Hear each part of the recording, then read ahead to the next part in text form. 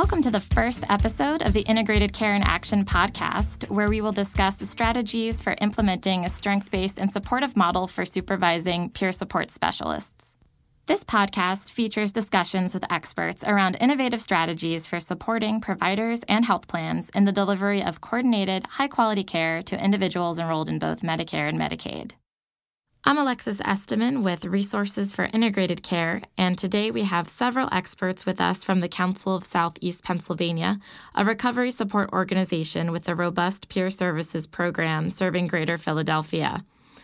A recovery support services or peer support specialist is usually used to refer to someone who is an individual in recovery from a mental health challenge, substance use disorder, or co-occurring illness who, with training, uses their lived experience to assist others in their journey towards wellness. With us, we have Bev Haberle, Executive Director, and two recovery support services supervisors, Fred Shuey and Lena Martyr, who works at the council part-time. So I'd first like to thank you all so much for chatting today about your experiences with implementing a more effective model of peer supervision and how this was really able to transform your organization.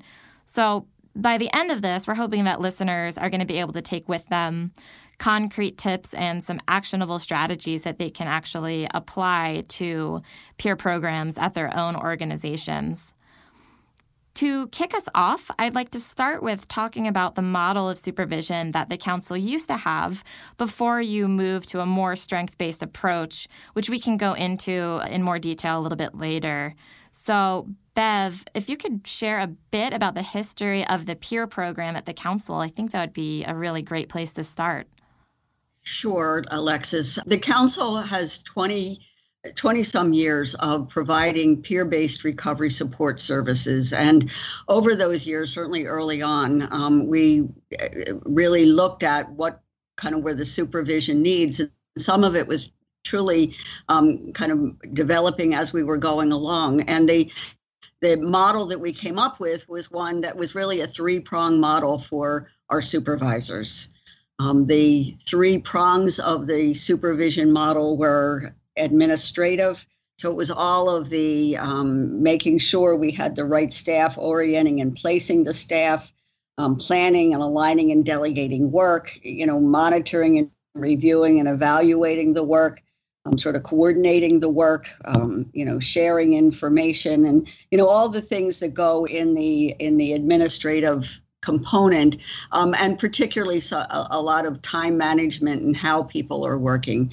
And the second prong, or the leg of the supervision's role, was to do the formative or the education piece of supervision, which is all of the, sort of assessing what kinds of things people needed in order to continue to grow, to identify and acknowledge the sort of the skills and that were necessary to do the work, and then sort of what were the core competencies and where people were within those core competencies of, what a supervisor that was going to be supervising a peer task or work staff would need.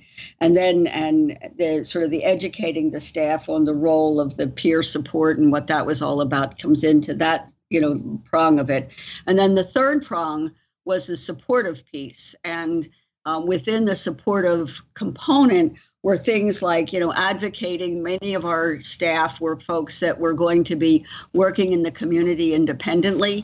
So, and also working within other systems to make sure that our supervisors were advocating for them whenever there was some conflict or need that things needed to be worked out, reassuring them, encouraging them, recognizing efforts, providing opportunities for the person for the peer to be able to vent. As I mentioned, many of them are working within the community, and they need to have some place to come back and share some of their frustration and some of their things that they feel really good about that have occurred. And then, giving sort of some perspective for folks, encouraging the self-care component, and then, really creating opportunities within that supportive role to connect with other people who were providing peer services. And what we found throughout, developing this and this role evolving is that where there was the least amount of time to really do well was the supportive role. Fred, I know that you were a recovery specialist before you moved into your supervisory role. As a peer, would you be able to share your experience working under this three-pronged model? Yeah, sure, Alexis. As Bev was mentioning, this supportive role seemed to have gotten crowded a little bit. I came on about 5 years ago, and in hindsight, I guess it was a pretty exciting time where the peer role was really expanding and becoming more professional, and documentation came in, and it was being more recognized. And as a result, under that model, there was more emphasis, I believe, on the administration and the administrative and the educational, because there was so much information that needed to be imparted. I could see how that supportive piece might have gotten pushed out a little bit. And at the exact same time, we were becoming more mobile. We were more out in the field, I believe. We were becoming more connected to other agencies. And so that 1 hour a week or an hour and a half a week that we spent with that supervisor from a recovery specialist role, it became more critical because that was sometimes our only contact in a whole week with the agency as a whole. So at the same time, they're trying to impart so much knowledge, we're kind of needing that hour. And so I can see now from a manager perspective, that probably is where they started to see that they needed to adjust what they were doing. And Nina Martyr, who's on the call, Nina was my supervisor at the time, so she can probably tell you more about how we went from that model into the newer model. Let me pick up there. I am Lena Martyr, and I was the supervisor for the peer specialists at the time. And I think from a fundamental level, we recognized, I certainly did, that the role of supervising all of the peers was a large role. And in juggling the administrative supervision, which was really very much operational, dealing with, caseloads and managing peer hours and interactions with colleagues, quality of work, all of that. A lot of that time really ended up trumping the time that I was able to allow within a 40-hour week to provide the peer specialists with the support that they needed, the supportive strength-based supervision. In a few sentences, would you be able to define what strength-based supervision is? The key word in a strength-based supervision is that it's a collaborative process. It values the skills, the knowledge, and the potential in the peer specialist. It focuses on the strengths of the peer specialist, while at the same time it doesn't ignore any challenges that they may have.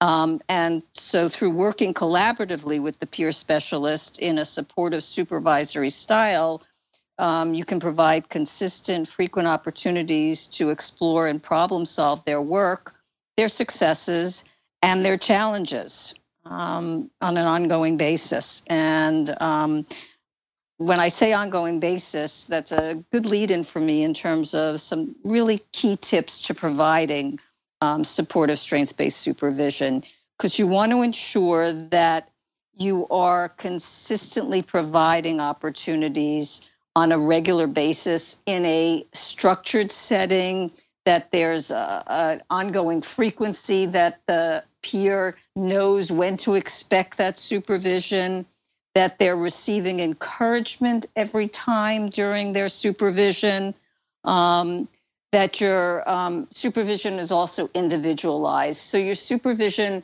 if you're supervising 10 people or 20 people, it needs to be individualized because each peer is different and each of their needs are different, each of their strengths are different, and each of their challenges are different. So your supervision really, you need to know as a supervisor, the person that you're working with during that time.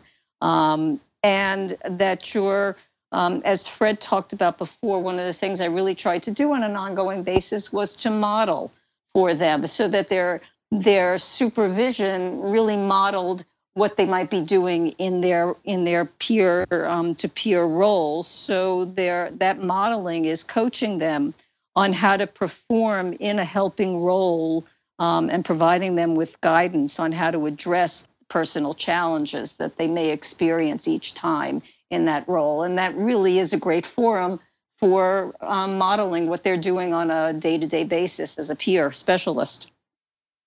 And so it sounds like when you all made the change, Fred was talking about how he came in about 5 years ago, which was a really exciting time because you all were expanding. So it seemed kind of like a natural point for you all to make some changes, coupled, Lena, with your extra time that you're able to dedicate, or at least more focused time with you moving to a part-time role and then allowing to bring someone else to provide additional support. What's the size of your peer workforce, or at least the size during the time that you all made these changes? How many supervisors did you have versus the number of peers that you were working with?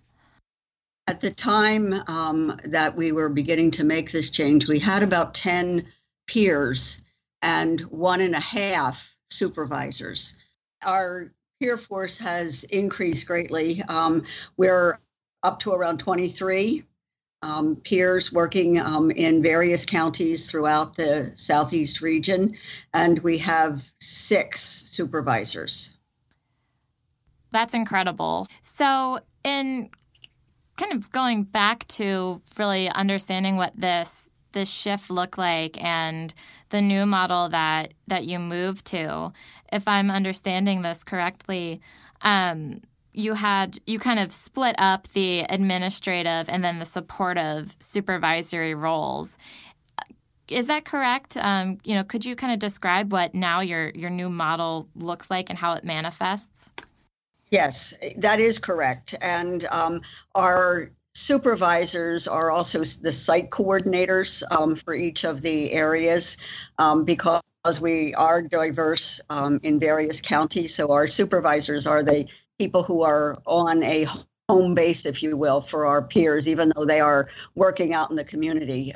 They are the people who are anchored within that community, within that county.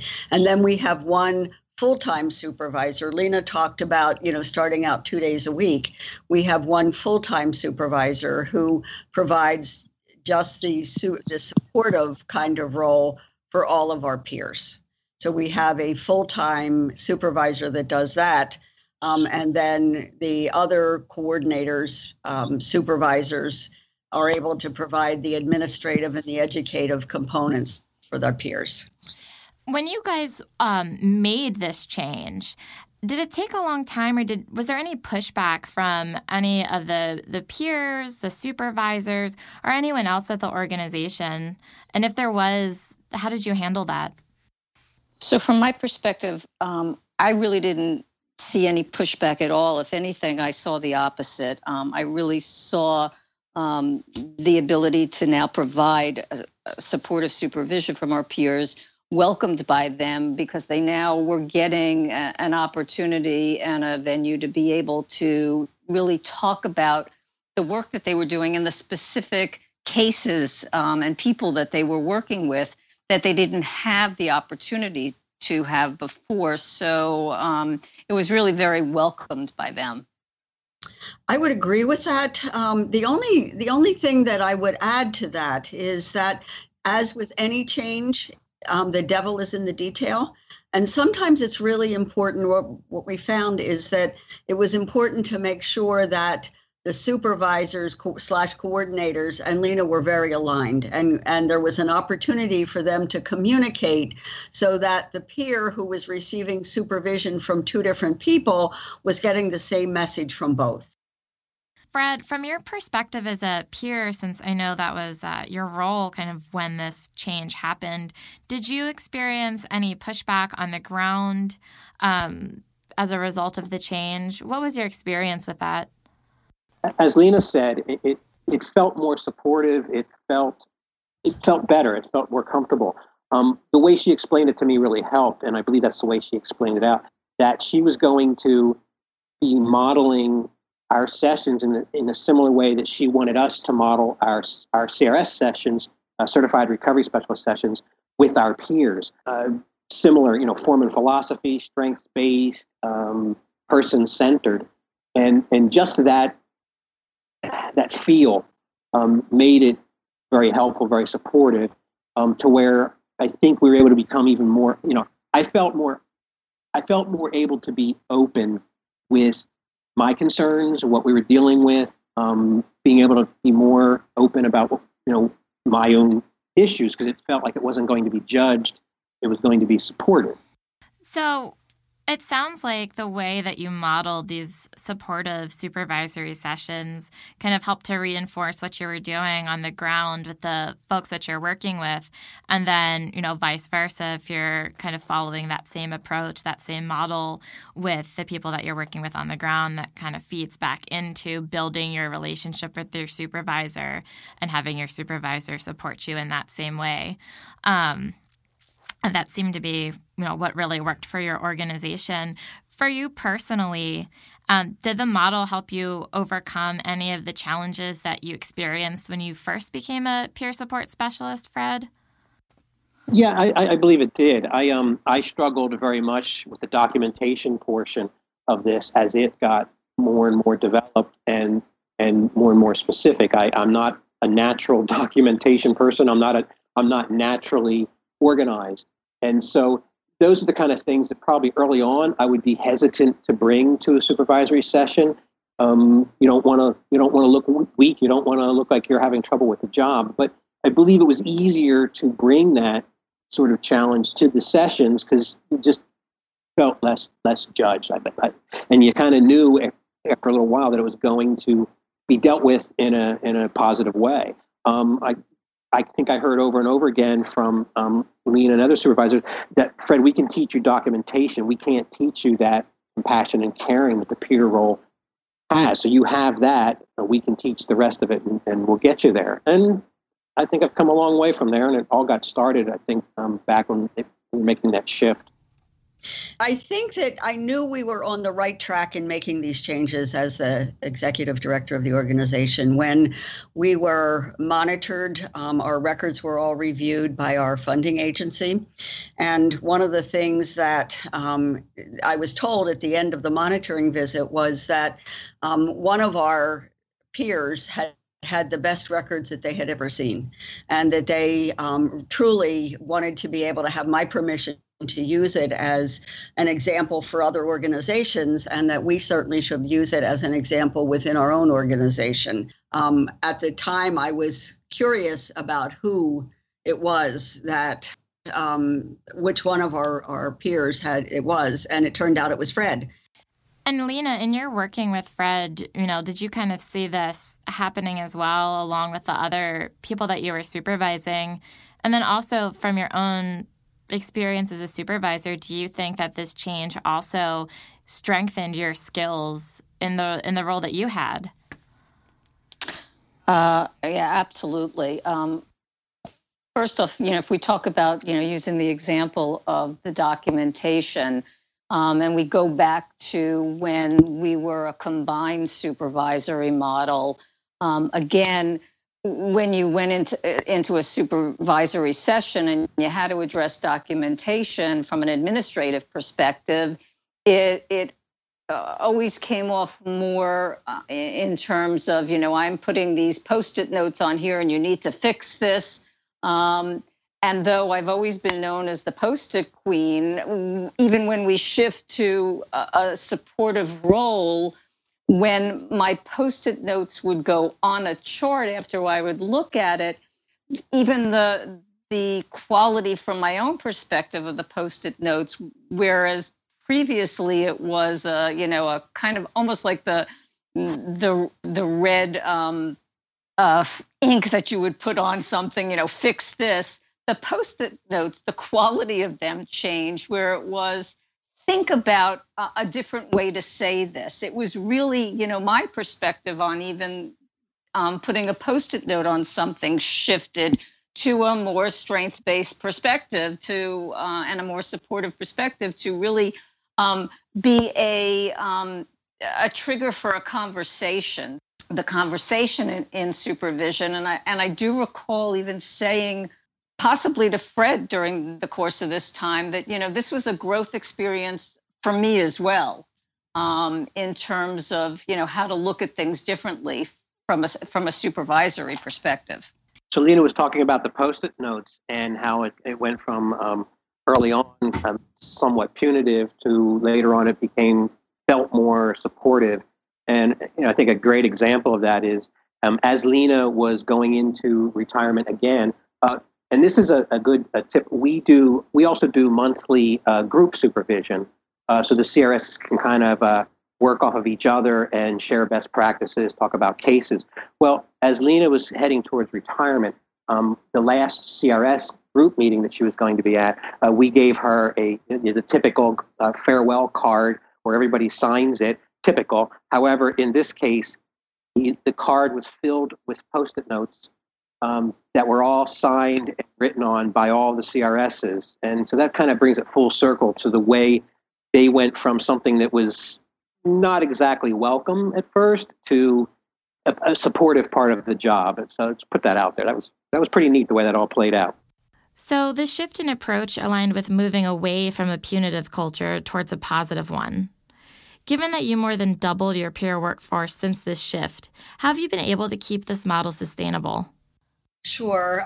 Certainly as our workforce has grown, we now have a full-time person doing what Lena had done and in the supportive supervision role, and combining the administrative supervision along with that role has certainly showed that our people are able to have a higher quality of work.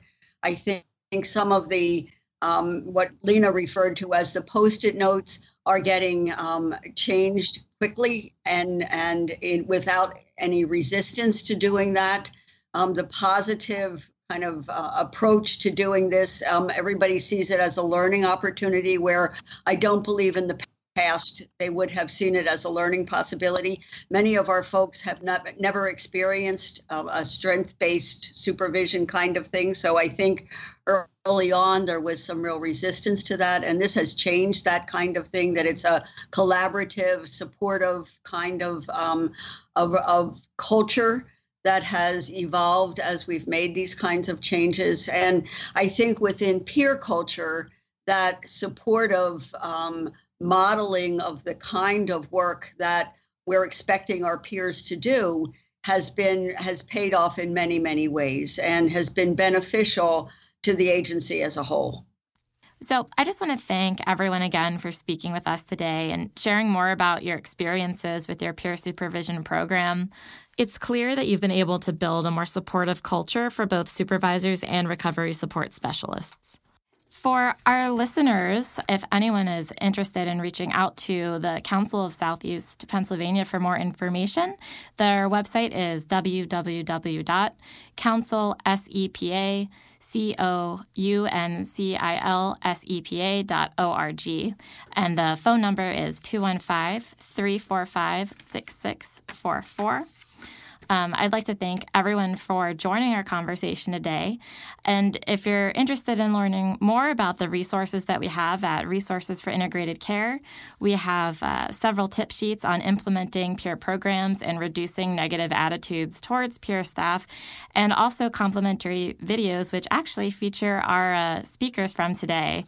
And those are available on the RIC website. This podcast is presented by the Lewin Group and is supported through the Medicare-Medicaid Coordination Office at the Centers for Medicare and Medicaid Services.